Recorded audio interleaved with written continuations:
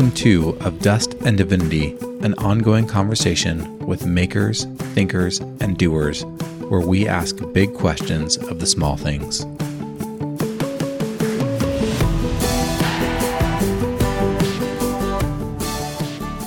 It's the people who, in my mind, whether rightly or wrongly, I see they're older, and therefore I see them as being wiser. And then I see what I see, and there's this huge disappointment and I would say disillusion to what's going on. Like, wow, I really saw you as different, and I thought you would be, and again, this is my own thing probably, but better than this. And you're not. And so there's this kind of like this deep disappointment there. I am so excited about today's episode, and I can't wait for you to meet our guests. They are fantastic, and the conversation only gets better. Hi, my name is Tamira. I'm a PR communications professional, currently working from home in Portland, Oregon, alongside my two beautiful children. I love my kids. I spent a number of years growing up in East Africa, but I'm an Oregon girl with degrees now from Portland State University and the University of Oregon.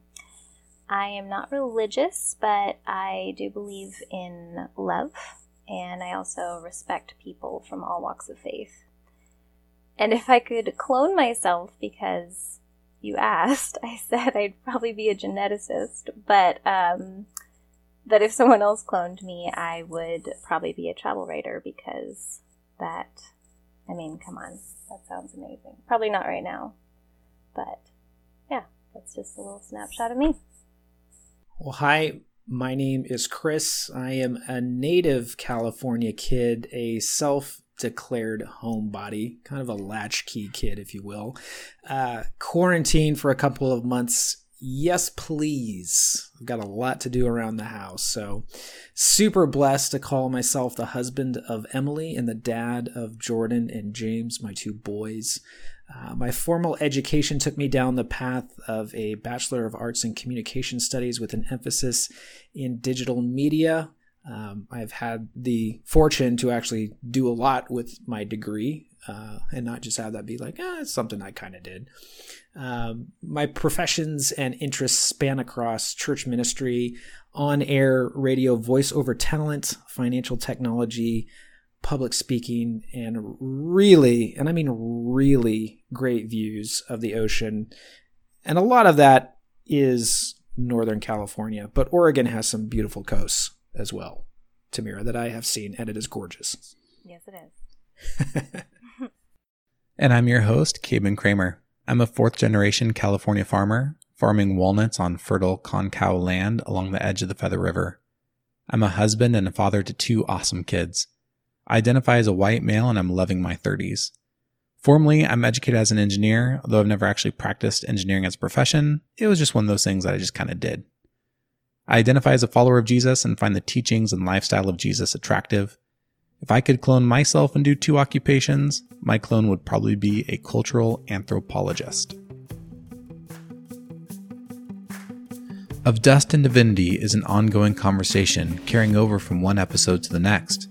Like if the podcast itself were a table in the back corner of your local pub, and each round of guests are like friends gathered at the table in free-flowing conversation. And if those friends were left a slip of paper from the previous loafers at the table by which to begin their chat. So here's the note left on that proverbial table by our previous guests, and it serves as the jumping off point for this episode.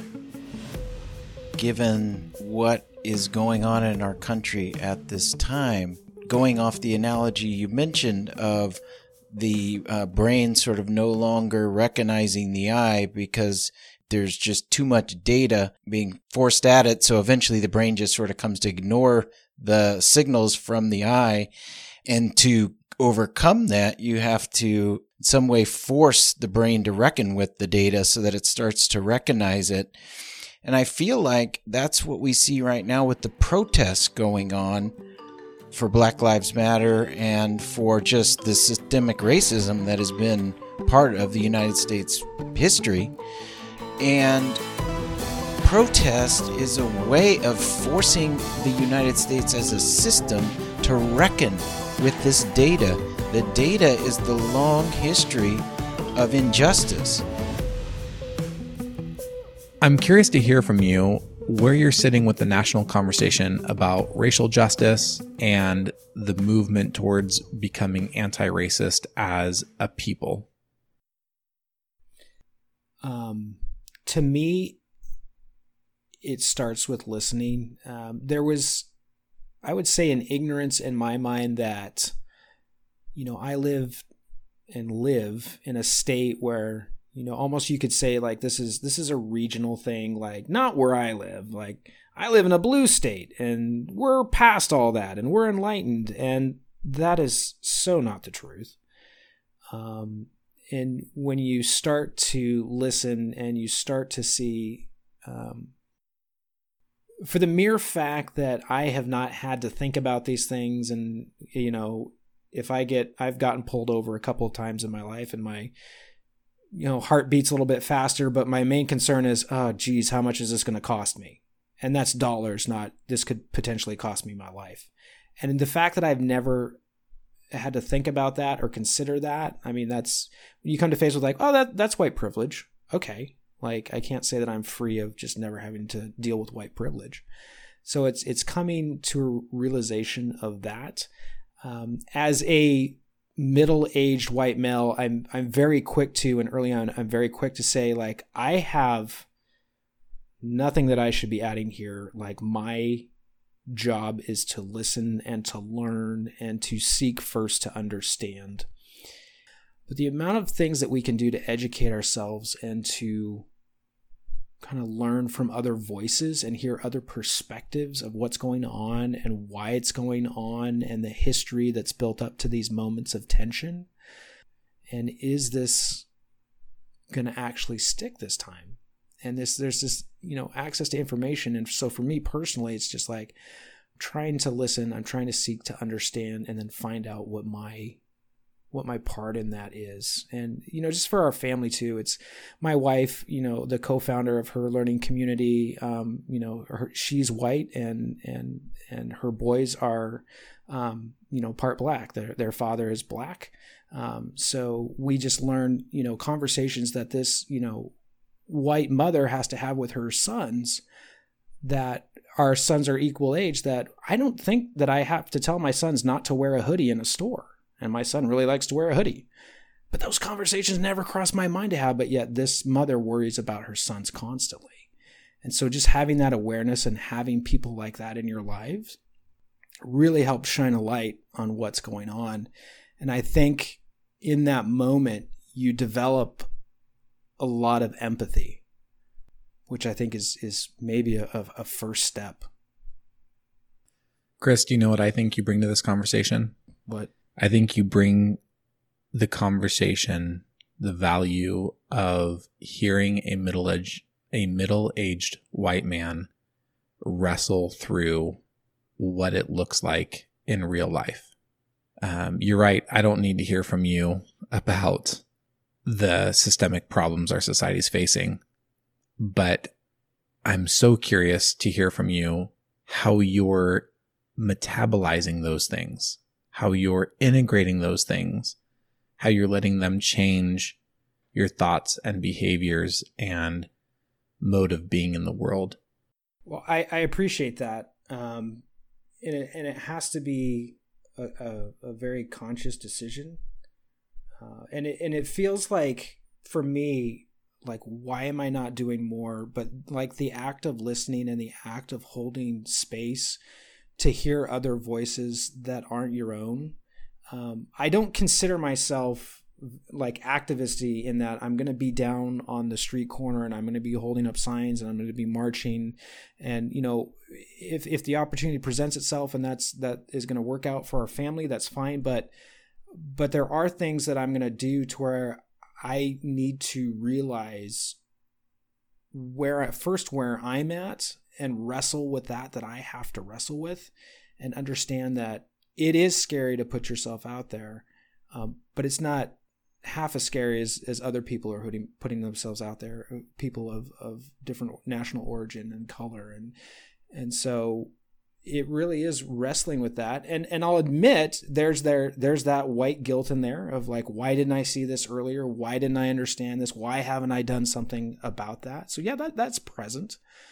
But it's also saying, okay, now what?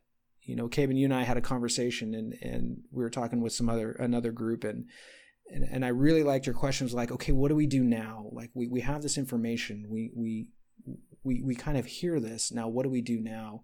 And so I'm still in the midst of wrestling with that. What's my next move? I get it. I can vote and I can, November's coming up and Lord help us all. But like, that's one way that I can show that. But what else can I do? And what's really been resonating with me lately is I've got 2 boys. I have 2 boys who maybe understand this better than I do because their closest friends who they've, essentially grown up with are half Black.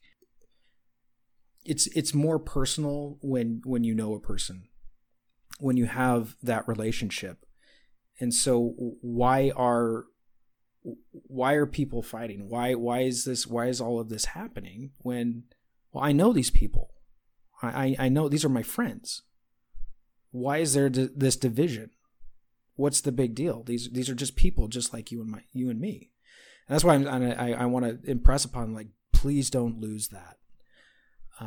And a thought that I had the other day is like, I'm pretty, I look at my own surroundings and who I associate with, and it is predominantly white, right? And so how am I building bridges? How am I reaching out to have conversations and to get to know people of different color and ethnicity and national origin? The refugee, the indigenous, folks that are in my own community that I don't know. And I'm not saying that, I have to go out and meet all of these people, but what am I doing to start moving that conversation for myself so that I can call people friend? I can have that personal relationship where it hasn't existed before, again, to then build understanding and empathy in those relationships. You mentioned wrestling, and this is something that I'm doing too, is like, I think we're all on our own learning journey, but when this topic and this issue is brought again to the forefront, because of course this is not the first time, but when we have the time and space, and also just like, let's be honest, like real intense social pressure to confront this head on right now, there is that, that instant defensiveness of like, this must be talking about everyone else except for me. And then of course taking the time to wrestle with that and like, okay, how does this show up in my life? How do I take this conversation from, what it means to be quote unquote a racist, taking it from there to what does it mean to be part of a racist system that benefits me, and really, doing the work of examining that in myself and in everything from how I was brought up to who I hung around to what I surround myself with today, whether that's media or,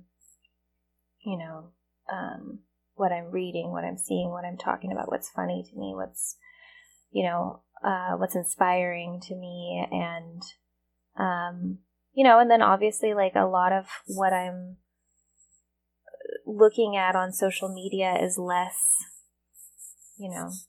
travel inspiration photos, which is usually what my Instagram was, to more like really deep, probing questions and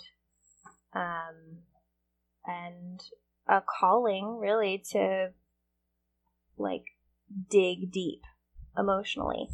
And for me, and I think for a lot of people, it's been really exhausting. And I don't think that's a bad thing. I mean, I think that comes with doing the work emotionally and just like really confronting a lot of things. And I also need to, I think, recognize, and this is also, spoken by a lot of the activists, for example, that I'll follow on social media or whatever, that it is important to pace yourself and to recognize that it's not going to be of any use to anyone if you just burn out, and that this becomes sort of this like really overwhelming tide. And then, you're so overwhelmed that you just step back. And I've seen that in people around me and in certain ways. I think that there is this, it's a really scary thing, I would say, to put yourself out there. And, especially on social media, because let's be honest, even in the best of times, it can be a really, really horrible place. 100% agree. 100%. It can be a horrible place. But at least in the spaces where people are genuinely interested in furthering the conversation and in supporting growth and supporting a continued learning journey, and then focusing on action that can be taken and real, actual, meaningful change, those spaces can be, real game changers, for lack of a better word, in this moment. But those are the spaces that I seek out right now, besides, just my own reflections, like, reading through the books that I see everyone else reading, which normally I wouldn't want to be the person reading the books that everyone else is reading, in the same way that I don't want to order the same thing everyone else is ordering at the table. But from a communications perspective, there is serious value in all of us having some of the same words to describe what we're seeing, what we're going through, what we're discovering, a framework with which to discuss our life experiences and differences and journey. So catching up to some of those, catching up on those readings and making sure that we have sort of a foundation of understanding about really what racism is and means, so that we can get past the whole, like, no, I'm not saying that you're a terrible person. I'm saying that, you are part of a system, and in many ways, you don't realize it, or if you do, you've been trained to be quiet about it. And I'm included in that you, so I should be saying we.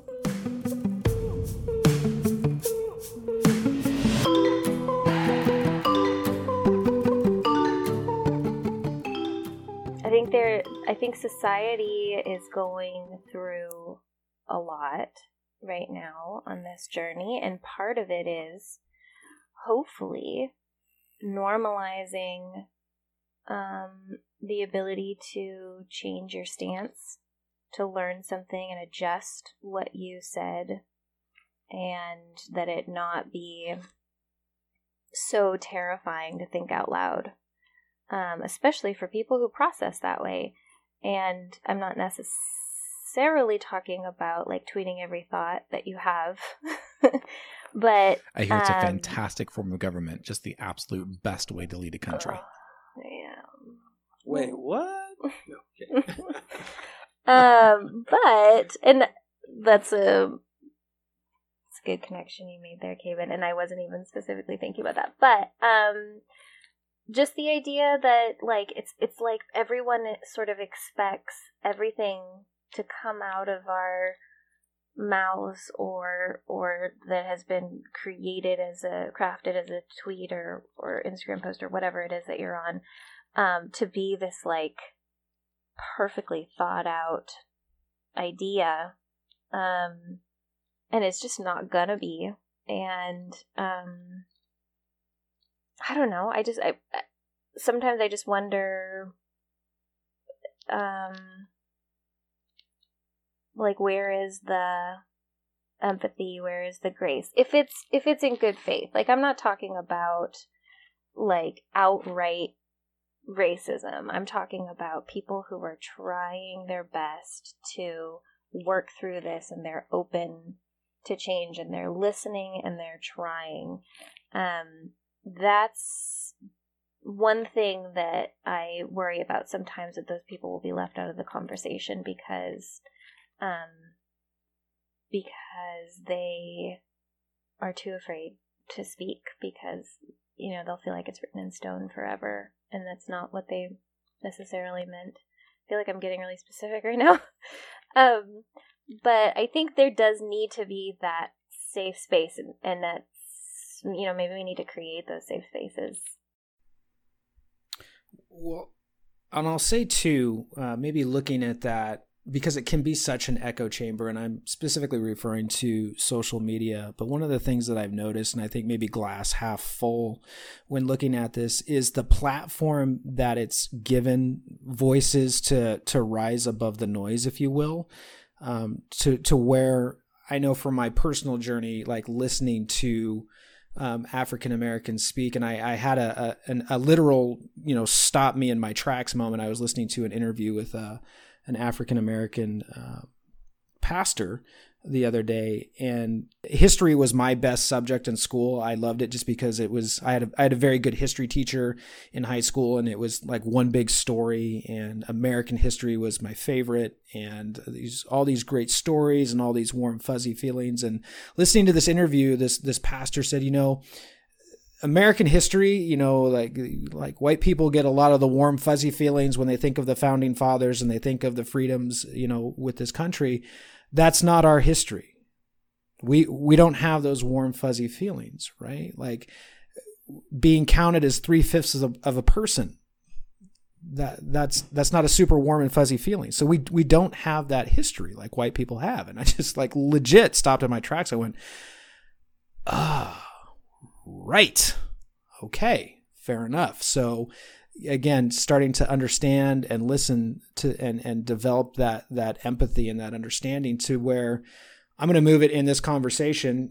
Kevin, you pull me back if we need to, but I look at this tearing down these statues, and probably earlier in my life would have been like, oh, no, that's terrible. This is terrible. And this is history. And how can they deface it? And I look at it now and I'm like, yeah, I see that.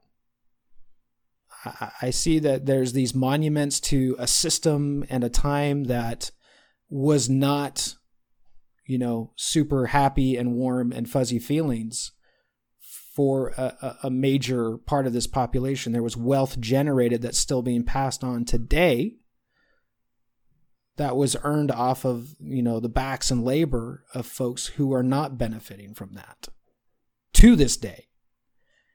And so people get all bent out of shape, and kind of the other ugly side of social media. I find myself using the unfollow button a lot lately, just because I can't take it anymore. And ironically, it's a lot of it is people that I've gone to church with in the past who are making these stances and these declarations that I'm like, dude, I can't get behind that. And I'm pretty shocked that with what you claim to believe, that you're actually able to make those statements and stand behind them and even back them up. And so for me, it's just really, okay, I'm really loving the platform that it's giving. And it's also making me think like, yeah, I might have had a problem with that in the past, but yeah, I kind of see why. Chris, can I ask you a question? We talk about echo chambers, which are, sort of these closed loop social media spaces we get ourselves into where only people that we agree with are around us, and sort of we're all kind of saying the same thing and supporting each other in what we're saying. So, and I'm not saying, I'm really asking a question because I'm curious about it. When you choose to unfollow those people that you disagree with or that you used to go to church with and that are now like spewing whatever it is that's making you just like probably viscerally just want to click that button. What message are you, is it the unfollow? Is it like that they're losing you? Is it that you are no longer needing to see that message in front of you? Is there a public statement that you're making by doing that? Like, what does it mean to you when you click to unfollow? That's a great question. I won't say that I do that to everybody, because there are some that I want to see, like, part of it's just, I think, a morbid curiosity of like, how far down the rabbit hole can we go? And I will say, folks on the other side too, I think like most of us do, we have people on the far extremes, but I lose when it becomes just a very narrow, one-sided, can't focus on any other opinion or accept any other train of thought. And to me, kind of the breaking point is the dehumanization of people. I think for me, that's the big breaking point, to where it's like, we can have a rational conversation and we can agree to disagree, or we can have different viewpoints, and that's fine. But when there's a dehumanization of a person and you're not even open to considering that, I consider myself, I've taken, call it Enneagram or, personality tests or whatever, version you take. I've learned that I'm very much a relator, and so I'm gonna do my best to relate. And I'm like, can't we all just get along? Like, don't want to see conflict and stuff like that, which is why I won't engage so much in that space, so much as kind of be more a fly on the wall. But I think it's to the point where I see that somebody's mind isn't changing, or they're not open to having that dialogue, and they're really, in what they're saying and what they're doing, they're intentionally dehumanizing people and not giving them value and not giving them worth. And part of me is just like, I see it, and I see the value of doing that, and there are people that I keep, but I don't need a ton of that, and I don't respect it, frankly. And I need to, part of it is you don't want the toxins to kind of leak on you, in my opinion. So not saying I'm shutting all of that out, but I am choosing to shut some of it out. Yeah, I hear that. I mean, I'm asking because it's something that goes through my mind pretty often, where I'm just like, and this is something that does definitely like affect the way I feel about social media, because I most of the time choose not to unfollow. Usually I'll unfollow because I'm just bored. Like, they're just not putting anything that I'm interested in out there at all. But when somebody says something that's just like, I mean, it's like there's a lot of stuff that is just absurd or just pure vitriol, and it's so nasty. And to be honest, I'll feel, and you mentioned like how far can I go down this rabbit hole? I feel to me like when I click on my Facebook app or my Twitter app, it's like I'm hopping in for a little bit, especially Facebook. I don't know if you guys feel the same way about this. And maybe it's because I have maybe people from much, much further back or something. I'm not sure, but I feel like I can only handle so long. Like I hop in, I see a lot of stuff. Some of it I agree with, a lot of it I don't.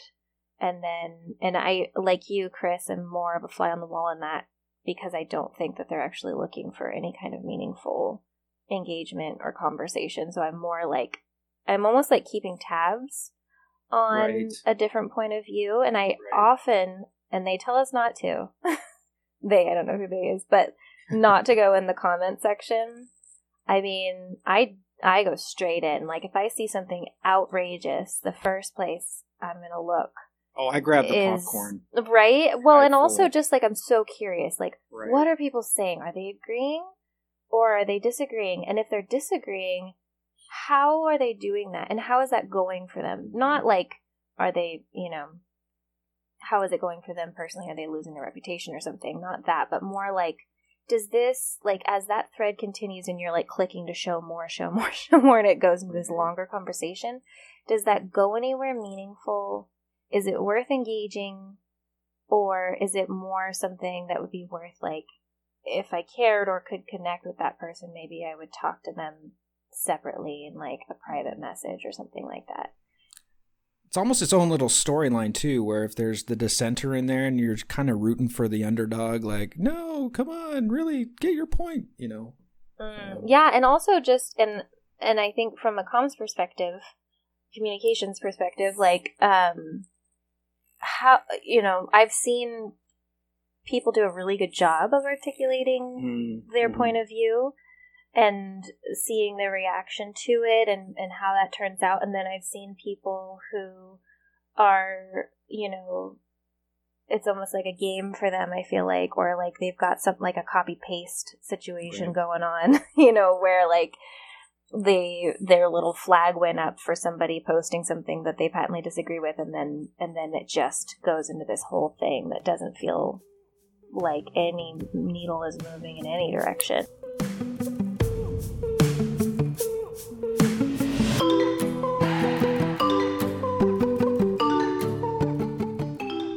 I fully recognize that I'm not a great debater. I took debate class and maybe that's because can't we all just get along type feeling, right? Like I know that's not my strength, so I know I'm not going to like probably win anybody over in that particular space. But it is interesting to see for sure, especially as a fly on the wall to try and see how people form their arguments. And that's really where I kind of hit that, like, man, this person isn't even open. It's the people who, in my mind, whether rightly or wrongly, I see they're older, and therefore I see them as being wiser. And then I see what I see, and there's this huge disappointment and I would say disillusion to what's going on. Like, wow, I really saw you as different, and I thought you would be, and again, this is my own thing probably, but better than this. And you're not. And so there's this kind of like this deep disappointment there. Yeah, Chris, both my wife and I have had a few moments where we've had to pause on the couch in the evening and just lament that people who we love and respect are making choices that are unconscionable to us in their treatment of the fellow human beings. One of the choices that I've made during this time, as I increase the number of people of color who I listen to in podcasts and books and social media platforms, I've also made a conscious choice to keep my bubble from getting too locked down, in that I will consistently interact with people who I know disagree with me. And I don't always mean I'll contend with them. I mean, I interact with them enough to keep the algorithm showing me their content. And I try to always watch the crazy video, and I try to always read the outlandish, blog post, to the point where in other apps, I've started to get some like ultra right wing ads because they're like, I was gonna say, I'm usually like, I will look at whatever website I can tell it's going to take me to, and I have to make a conscious decision of whether I really want to go there or not. Yeah, and I'm a bald white man. Like, so the algorithm has a pretty good bias to pick me for being someone who'd be interested, but like, I'm not. I'm like the opposite of interested. It's like painful to read. Like, and like you expressed to me, like, it is work. I have to like consciously choose, like, okay, I'm going to go onto Facebook. I'm going to read 3 posts of like that are just crazy psychopants. And then I'm going to take myself some time to detox. And then I'm going to decide if I have enough emotional space to engage that person on Facebook in a comment. Right. So like my comments aren't reactionary, even though I have a lot of reactive emotions reading some of the crazy vitriol that's out there. For me in my own journey, I remember how many people had to have patient conversations with me for so many years, right? Because I went to school overseas. I went to school in Kenya. I have friends who live all over the world. Surely I couldn't have a racist bone in my body, right? And so I was just resistant until I came to see, oh my gosh, like I am the epitome of white privilege. Like everything about my life screams white privilege. And I had to like come to see that slowly. And it took a lot of really patient people. And so part of my choice has just been to try to be that for just one other person. Maybe like, can I just be that? Because I am still inside the tribe, right? I am still inside the white male tribe, which means I have some responsibility to it, to be a voice that points to a world that's outside of the tribe and say, this is valid too. This world that exists outside your boundaries of Second Amendment rights and private property, like has value, and it's meaningful and it's real and it's worth listening to. And maybe if it comes from me in a patient enough way over enough amount of time, people will see that it's not me just being a social justice warrior or some other thing they might try to throw at me.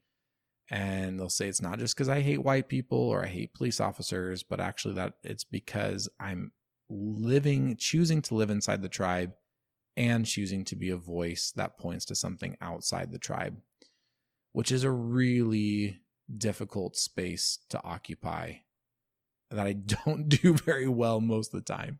Well, and I think too, Cabin, that I really appreciate you said that, there's people who have been patient with you and to recognize that pouring into your life, because we can so often forget about it and make it all about us. But there's also a cost that comes with that, which I think can paralyze people sometimes. And I know it does to me. And I'm realizing now as I'm kind of reflecting here and thinking about this, because you're right, kind of the white male tribe, like I am that. Can't change that. But what can I do into that? And my life has and kind of responsibility and leadership, if you will, has placed me in a position where I've been able to hold space for a group of people where we can have these conversations. We can invite voices that are not our own to speak into us, personally, kind of a bunch of white folk, if you will. And I'm finding that there's a cost to that, to people who I thought were really on board with that and who were aligned and like-minded, over the space of just a few conversations, seem to be distancing and pulling away from that. Now, I'm not saying that they're not for what's going on and that they're not for, Black lives and Black Lives Matters, but the fact that we're having this conversation in this space doesn't seem appropriate. And I'm struggling with all the feels right now because I'm right in the middle of that. If I'm kind of being transparent and raw about it, I'm trying to navigate this, and I'm really struggling. Like, if we can't spend 3 conversations talking about this in a space where we really should be talking about this, what are we doing? And why is that such a trigger? So I'm kind of having a hard time on that space of just like, man, I'm trying to do the work here. I'm trying to do the right thing. I'm trying to hold space and do what I can to do this. And like, really? We can't have that conversation? Really? It's tough. I feel this way about family to a certain extent. And in my case, it's a little bit different in that my sister is adopted from Ethiopia, and my brother is half Eritrean, half Chinese, and both of them mean, the world to me. And a lot of this wrestling has been coming to terms with the fact that we are raised by the same people, and that our lives are have had many of the same inputs in a lot of ways, and yet we both have experienced it so differently from each other because of the society and structures around us. And these conversations are uncomfortable, and not specifically with my brother and sister, especially my sister, who I'm very close with, and us just sitting out on the porch and talking about sort of what's going on right now and how we're feeling, and talking about everything from, race to, recipes we're trying right now and that kind of thing.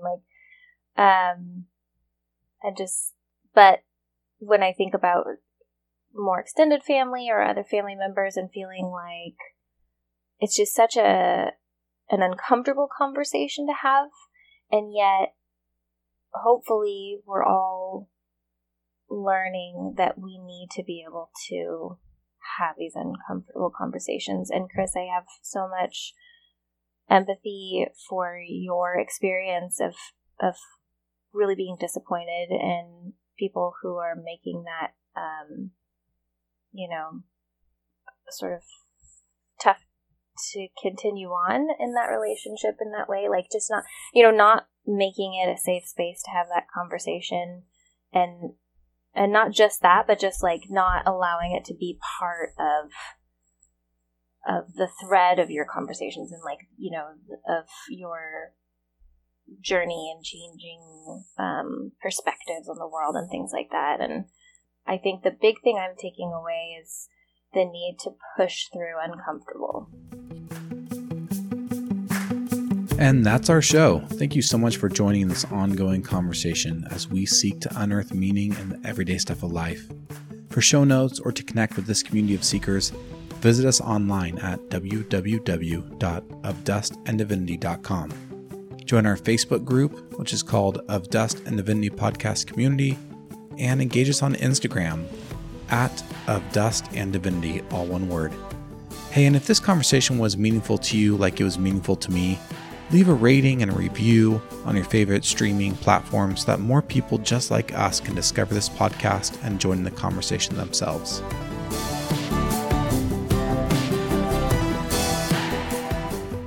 Stick around for the second half of this conversation with Chris and Tamira as we continue to unpack racism and our own whiteness, and even what it means to be progressive in America today. Here's a sneak peek. I am surrounded by mostly, the white people in my life are white progressives. Having a conversation about racism being something that we are a part of is uncomfortable, because there is that immediate defensiveness if it turns from like, yes, of course this is like an issue, but like I know that already, and I've gotten to the point where I went to a protest kind of thing, you know what I mean? Like when we're getting deeper into like our own personal experiences and our own lives right now, what is it that we are doing meaningfully?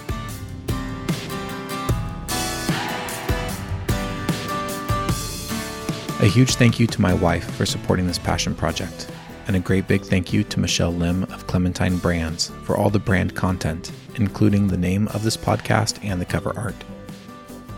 As you go through your day, remember these words of Rainer Maria Rilke. Be patient toward all that is unsolved in your heart, and try to love the questions themselves. Do not seek the answers which cannot be given to you, for you would not be able to live them. And the point is, to live everything. Live the questions now.